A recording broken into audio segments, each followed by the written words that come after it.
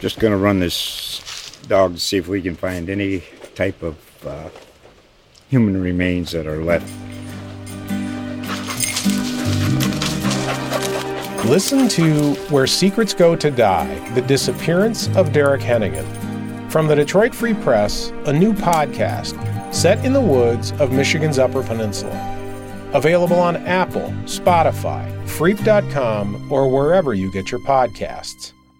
Ticket City presents Why You Go to the Game. To see Mizzou. It was a Missouri game against Nebraska at Faurot Field. Mizzou came out and hung right with the Huskers. The Huskers were ranked number 1 at the time. Nebraska had to score a touchdown on the final play to send the game in overtime. I remember Scott Frost threw the ball into the end zone. The ball flew through the air, and then someone dove for it. Nobody knew quite what happened.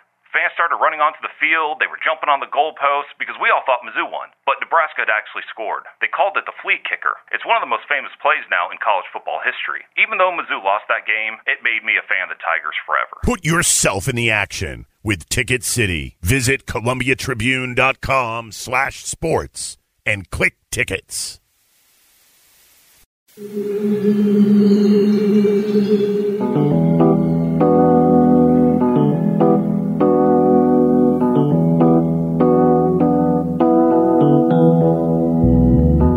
This is the Mizzou Sports Podcast, presented by the Columbia Daily Tribune.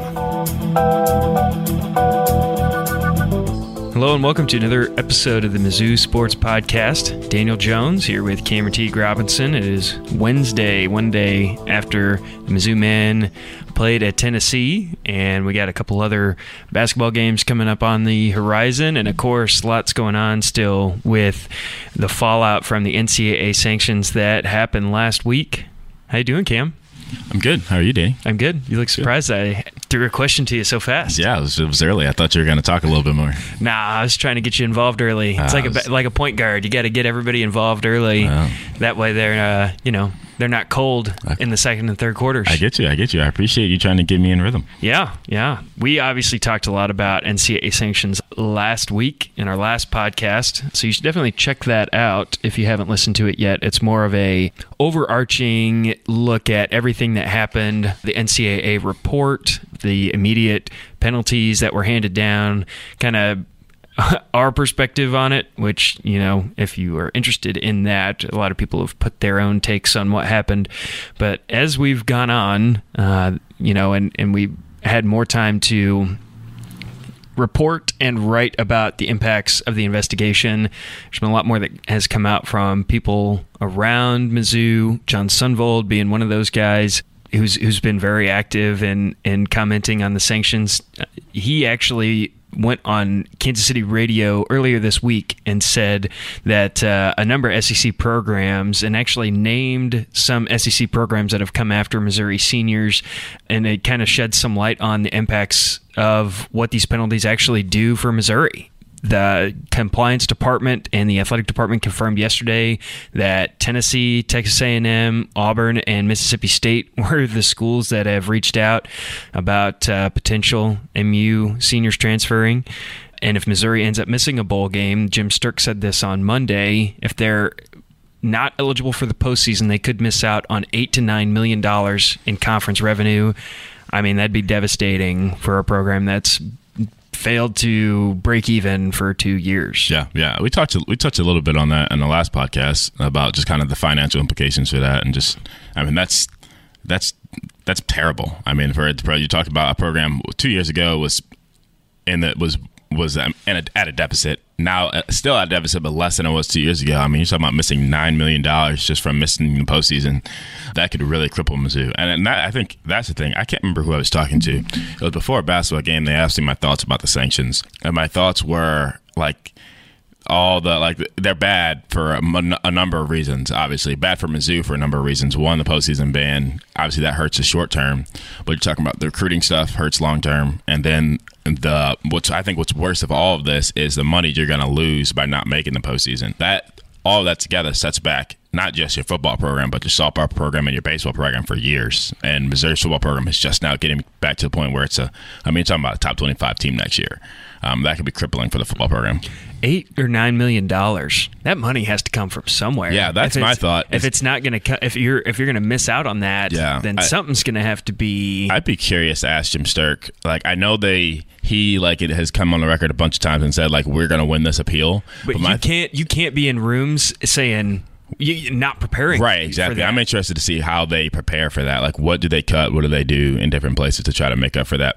Potentially make up for missing $9 million, whether that's this year or next year, depending on like the stay of the appeal. Right, and I think that Missouri's done a lot to try to increase its revenue over the last few years. Yeah. And they've hired outside ticket agencies to try to sell season tickets. Yeah. They're obviously increasing the premium seating at Memorial Stadium to try and increase revenue that way, but all the measures that they've taken to increase revenue haven't even come close to making $9 million more dollars and making up for that. So that money is going to have to come out of what is being invested. You'd think if they're going to be serious about breaking even next year. I have no idea where that comes from. It would be interesting to hear kind of Jim Sturck's thoughts on that. And speaking of that, we'll actually have an opportunity to talk to Jim Sturck coming up this week. So we should have an answer. Oh, for that. When we got that email, that was my first question. I was like, if I ask one question tomorrow, that's the only question I want to ask is just how are you going to, I know you're thinking we're going to win this appeal, but smart athletic department, and I think Jim Sturck is a very smart person. That they got a lot of people running that program, that athletic department, the right way. But no smart person is going into this like we're going to win this appeal. There's no way we're going to win this. We're not going to lose this appeal. You have to have backup plans, and I'm interested to see. Like I know it's still soon, but I'm interested to see what kind of talks they've had about how are we going to make up this $9 million. Like that's not a less. People think like athletic departments. Oh, that's nothing. That's a lot of money. $9 million would be somewhere in the realm of like 8% of their entire revenue. This isn't Ohio State. This isn't Alabama. Right. This is Mizzou needs that money. Right. No doubt. Killer. You should ask Jim Sturck. How's your accounting skills? Do you have an accounting degree? Yeah. How much have you and Tim Hickman just sat around and figured out what are we going to do right now? Definitely a huge question. And I think you knew that if Missouri was going to have a postseason ban and if those seniors were going to have a lifeline to leave, that there were going to be a lot of teams that were coming after those seniors. Some of them that come to mind, obviously Kelly Bryant, Jonathan Johnson. I believe, and I hate that I have to ask this. I'm pulling up the roster. I think Cale Garrett will be a senior next year. Yeah. It was one of the SEC's leaders in tackles. And this was my thing when Barry said that. I was curious, like who would be guys people might go after. Trevor Sims would be another one on the offensive line. Yeah. I'm on this year's roster. I was like, he's gone. It like pulled up Paul Adams, and I was like, he's definitely not on the roster anymore. Okay. A lot of the Khalil Oliver might be one. Yeah. I think Albert O would be a target that anybody would want, but as a junior next year, he wouldn't be given the relief to sit out a year. Yeah. So that would be, even though Missouri might only get one more year out of him anyway, the NCAA doesn't see it that way. Yeah. Yasir Durant might be one. Right. You would think. Jarvis Stacey had a pretty good year. Maybe DeMarcus Acey might be one. Right. I mean, I'm just kind of going down the list of juniors. Right. So that you expected that to happen, and it was interesting to find out which teams were interested, which teams reached out. Not particularly. Maybe they're trying to take Tucker McCann away. Maybe Mizzou is going to need a kicker. I guarantee there's SEC school. If Nick Saban isn't inquiring about a kicker, true. True. Maybe Nick Saban hasn't gone through Mizzou compliance. But I guarantee he's in the market for a kicker somewhere, wherever that has to come from. Are you surprised that Jimbo Fisher was one of the coaches that reached out? No. I felt like if you were to bet which SEC program is the most likely to go after Mizzou seniors, Texas A&M would be pretty high that on that list. Yeah, I'm not surprised really if any of them. I think maybe the one I'd be kind of the most surprised with. Not that I'm surprised with any of them, but probably in the order, I think Mississippi State would probably be the fourth in terms of like teams I expected to go after people. Mm-hmm. I feel like Auburn and Tennessee probably just jump at a chance. And I think it's just like one of those things where like programs like know that they need to turn things around pretty quickly. Or like we just need players, right? So it can't hurt to inquire about it. I think Auburn don't know who they actually reached out to. And the way that works is, I believe the schools are required to go through, they have to notify Mizzou compliance about who they're talking to. They can't as just long go as to they're the player, in the program. because then that's an NCAA violation. Right. So they have to, make it known. Right. But the compliance department can't, speak on who those schools are actually talking to. I wouldn't be surprised if Auburn, immediately reached out to Kelly Bryant, since they were the other school that was, really interested in him. I'd be surprised if somebody didn't reach out to Jonathan Johnson too. Because I think he could help a lot of SEC teams. Right. But yeah, Kelly's got to be. Auburn had to be like, okay, time to call Kelly back. Hey, Kelly, what's up? Exactly. How you doing, man? Yeah. How you been? Probably like, man, I have his cell phone number right here. Can I just call him? Auburn was probably like, what's the weather been like since you've been up there? Yeah, exactly. It's pretty cold up there. It's pretty nice down here, man. Very nice down here. Yeah, we haven't been getting a lot of snow down here. Yeah, and we're going to play in a bowl game. Just so you know. I just wanted to catch up and let you know how things are going for us. One thing, if you're Kelly Bryant, what are you thinking when you find out Missouri isn't going to play in a bowl game next year? Are you devastated? I don't feel like it's a situation where, like, Kelly Bryant didn't come to Mizzou to play in the Gator Bowl or play in the Texas Bowl or play in the Belk Bowl. I agree. And I don't think he came to Missouri with the thought that they were going to be a college football playoff team next year. Maybe optimistically, but I don't think he realistically went to Mizzou thinking this is a playoff team. He didn't make the decision based around being a national title contender. Right. So I'm just curious, and we're kind of like speaking on behalf of somebody we haven't talked to since they've been on campus, but I was asked a question today, what's Kelly Bryant thinking? And my take on it was, I don't think a postseason ban would be the worst thing in the world for Kelly Bryant. I think the main reason he came to Missouri was probably to get a year under Derek Dooley's, system. Most people don't play in bowl games anyway. Not most people, but there's a lot of NFL a lot. Yeah, if you have an NFL career ahead of you, exactly, then bowl games don't mean anything. That's my stance. On that stance forever. You have established yourself. They don't. I get it. Fans like them. They make some money. They're cool to end a season on. But like for players, like some college players, they don't care about it. Cam, are you telling me that the Liberty Bowl wasn't the highlight of your experience as a reporter this year? It was not. It was probably not in my top 5. I can't imagine how many perceptions you just shattered on our podcast. Hey, man. Telling people that the Liberty Bowl... The best part of the Liberty Bowl was eating the barbecue in the press box. Yeah, the rendezvous barbecue. Yeah, that's the best part. Which you had the day before, didn't you? No, we didn't eat rendezvous on purpose because we knew we were going there. We ate Central Barbecue and what's the other place? The one we all went to together. Yeah, I don't remember, but it was pretty good. But yeah, we didn't eat it. But yeah, bowl games mean nothing. Yeah, I'm hard on the stands. I'll never change. Never change. Nope. It's like your stance on tea. Not a big tea guy. Yep, awful. All right. And hot wings? Terrible. Call back to an old podcast. All right, we're going to break for a second to let our sponsors do their thing, and then we'll be right back.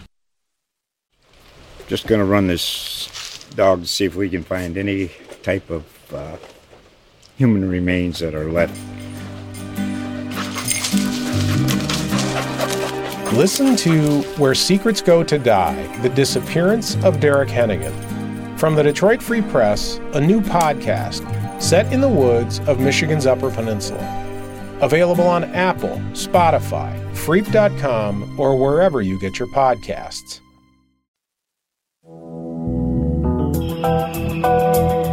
I'd like to take a moment to thank the sponsors of the Mizzou Sports Podcast, AMU Healthcare, Columbia Water and Light, and Phyllis Nichols of State Farm.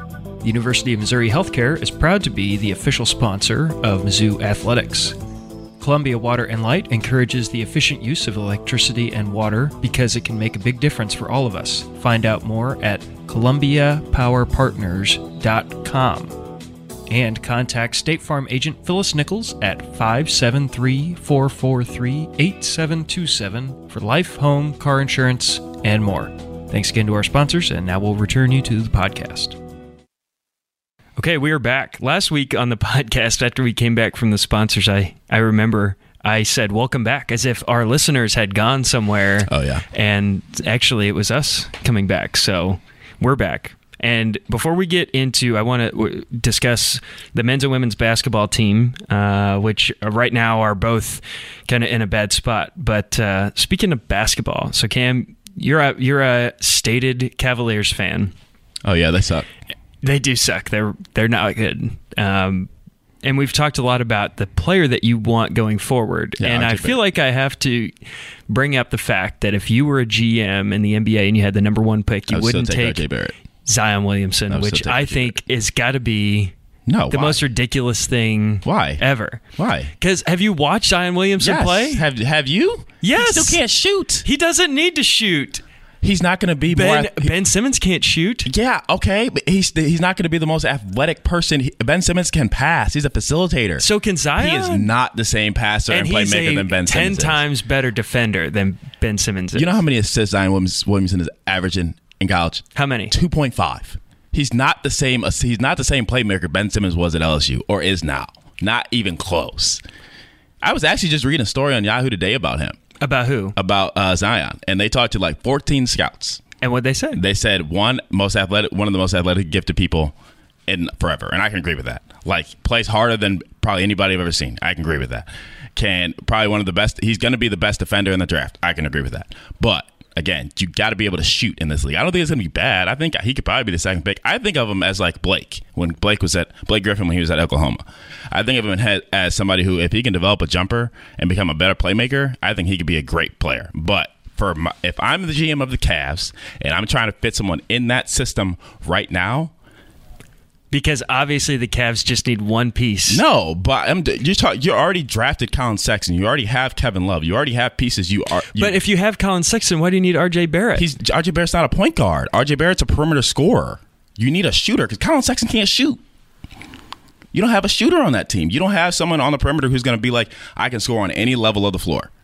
You need a volume shooter, guy who can get the ball. You telling me Kevin Love isn't that guy?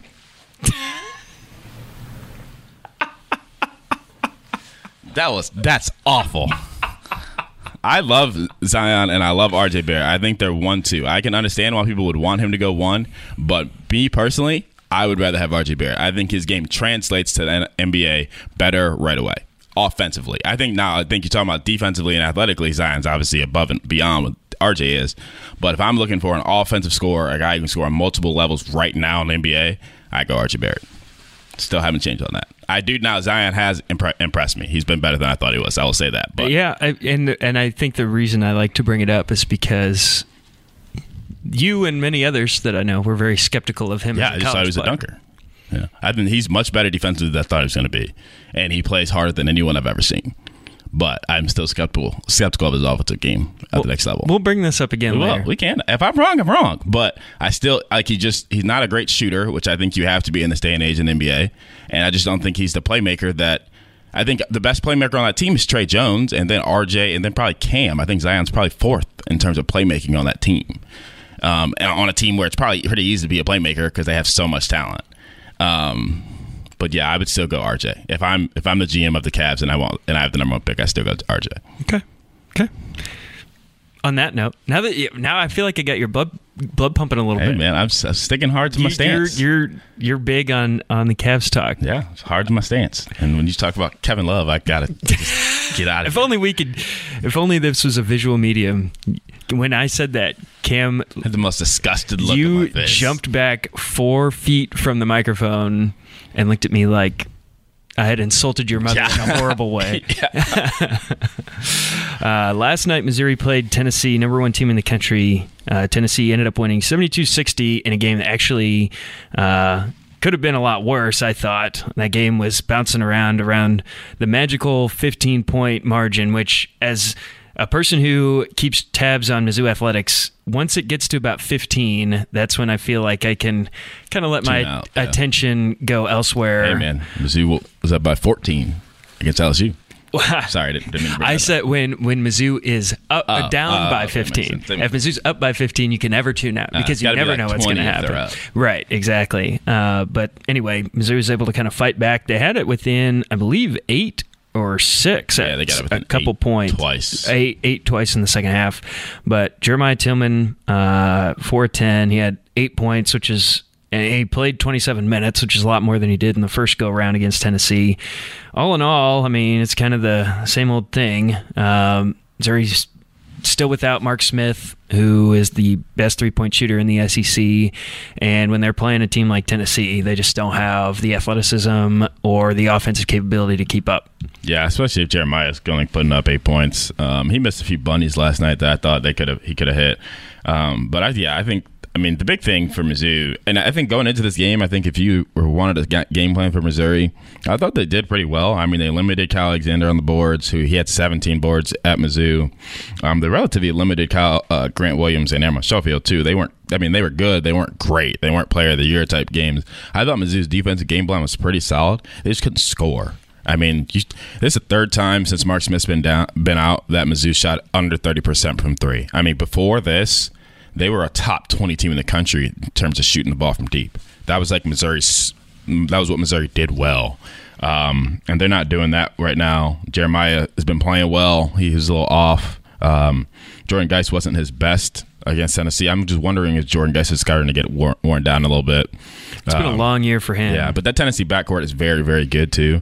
But I think that one thing you look at that game, and I think this is the one takeaway I had. Like, there's no moral losses. Gonzo Martin doesn't believe in moral losses. A loss is a loss, especially in Division I SEC basketball. Like, you lose. But you're talking about going to Tennessee, that plays the number one team in the country. They're on a 16-game winning streak. You lost to them by 24 points at home. Mizzou, when they went down by 15, could have easily said whatever. I mean, and Mizzou just lost by 34 at Auburn. Like, they could have just said, whatever, go ahead, score 100, let's go home.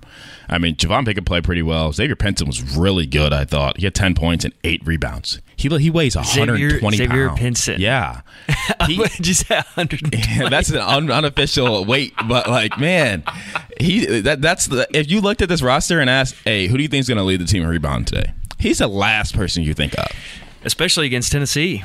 Yeah, who has, I mean, they're in the interiors, they're just so athletic. Their guards are very, very good. Jordan Bone, Lamonte Turner have been great this year. I thought that was, I mean, you could probably say all around might be one of Xavier Pinson's best games.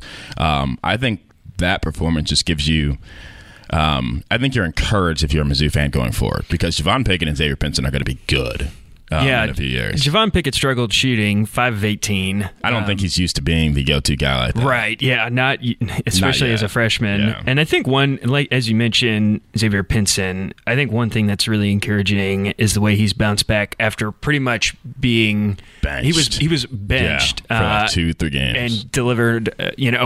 Like Gonzo Martin delivered a pretty stern message to him, and he's bounced back and has been playing pretty well. And because you really don't know. Yeah. We saw a situation last year with Blake Harris where it's kind of similar. He was even more so, he was the starting point guard for almost all in non-con. Was getting some good playing time, and when that time came to make a decision, he wasn't up for it, and he left. So to see Xavier Pinson respond in the way he did is encouraging. And I think the also good part you like right now for Xavier is this kid isn't turning the ball over, really. I mean, he had 1 turnover against Tennessee. I mean, you're talking about looking down the line. I think he's going to be a pretty good point guard for this group. This is the main takeaway. Like, you never expect Mizzou to go to Tennessee and win. I think the main takeaway you get from this game is, if things can turn right for Missouri, I think you're looking at a team that could be pretty good in the future, because this is always going to be a rebuilding year. You just kind of want to continue to see encouragement from the young guys. And I think that's what you got last night, because they could have easily quit. Gonzo Martin teams usually don't quit, but they could have easily just gave up and said, let's go. Yeah. I mean, I tend to agree, but as you said, like, their last game at Auburn was a complete disaster. Yeah, exactly. It fell apart in the second half, and that didn't happen this time. Right. For a team on the other side of the coin, Missouri women fell again. They lost at LSU 61-51 on Monday night. We're talking about the men having trouble scoring, playing pretty good defense and having a tough time scoring. That has definitely been the case for the women's team, which is now 5-4 in the SEC.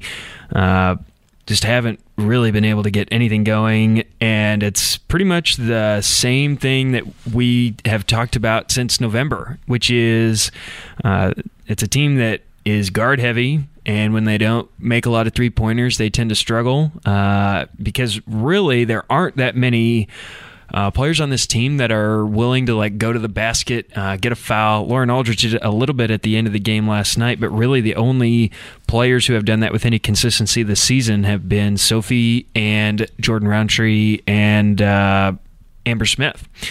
And right now, what's also been really tough for Missouri, Amber Smith is going through a definite cold patch, and without her consistent output like they've gotten throughout most of the non-con and going back to last year, they've really struggled to score. Amber was 4 of 13 against LSU. The game before that, when they beat Auburn, she was 4 of 8. But in the 2 losses they had the week before against South Carolina and Kentucky, 0 of 3 against the Wildcats, didn't score in that game. And then against South Carolina, she was 6 of 16. So anyway, they're just not getting a lot of consistent scoring from anybody besides Sophie Cunningham. And you kind of wonder where this season is headed for the women, which came in with hopes of, securing a top 4 seed in the SEC or in the NCAA tournament. They've now fell in, let's see, what is it? It's 4 of their last 5 games, or actually 4 of their last 6 games. So I don't know, Cam. Their ceiling doesn't seem to be. It seems to be kind of coming down a little bit on what the best case scenario would be this year. Yeah, it's tough. I think a lot of people always wondered this year what Missouri would do when teams just kind of swallowed up Sophie and just literally just focus on Sophie and let anybody else beat you. And just Sophie's not getting much help right now. I mean, Lauren Aldridge had 10 points against LSU, but they just don't have enough. I just don't think they have enough scoring power on this team to find ways to beat some of the top teams in the country, because top teams are going to be able to kind of contain an All-American. You got to have a number 2 punch, and that's what Jordan Frericks was for them last year. You need someone else to help out, and if Amber Smith's struggling, it's going to be pretty tough for Missouri to keep going. What was also killer in that game against LSU, Mizzou was 7 of 16 from the free throw line.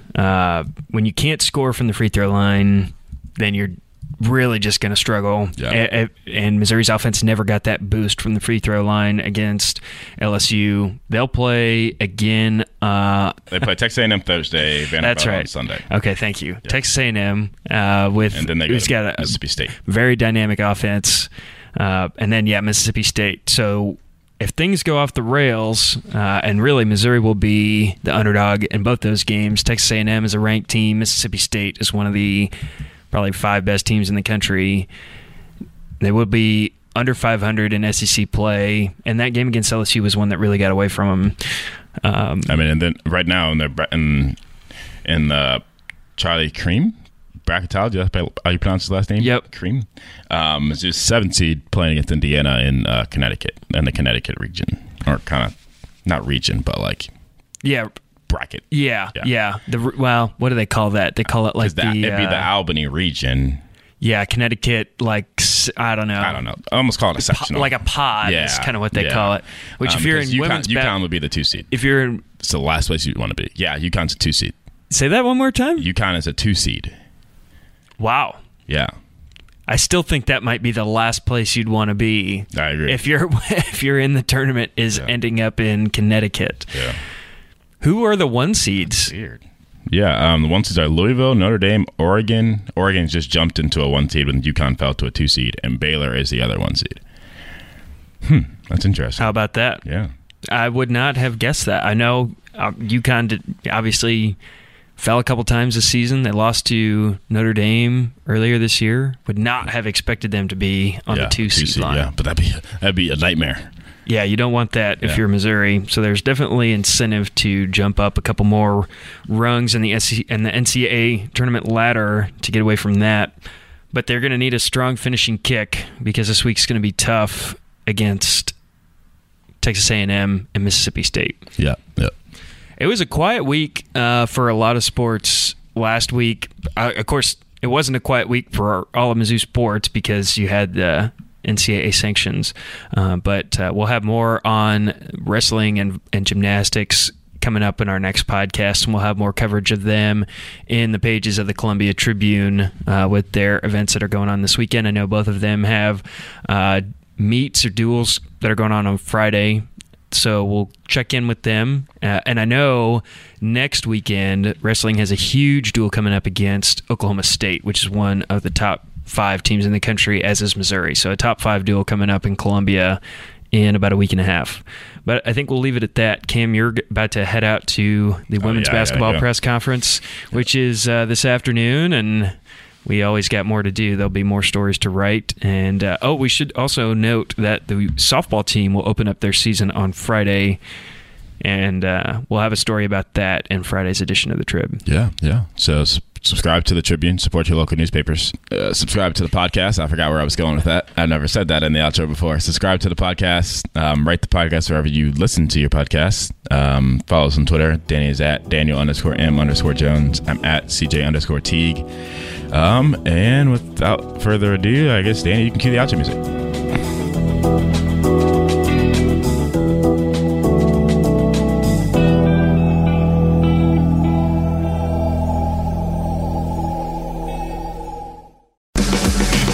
Be sure and subscribe to Mizzou's Sports Podcast at iTunes, Google Play, or Stitcher.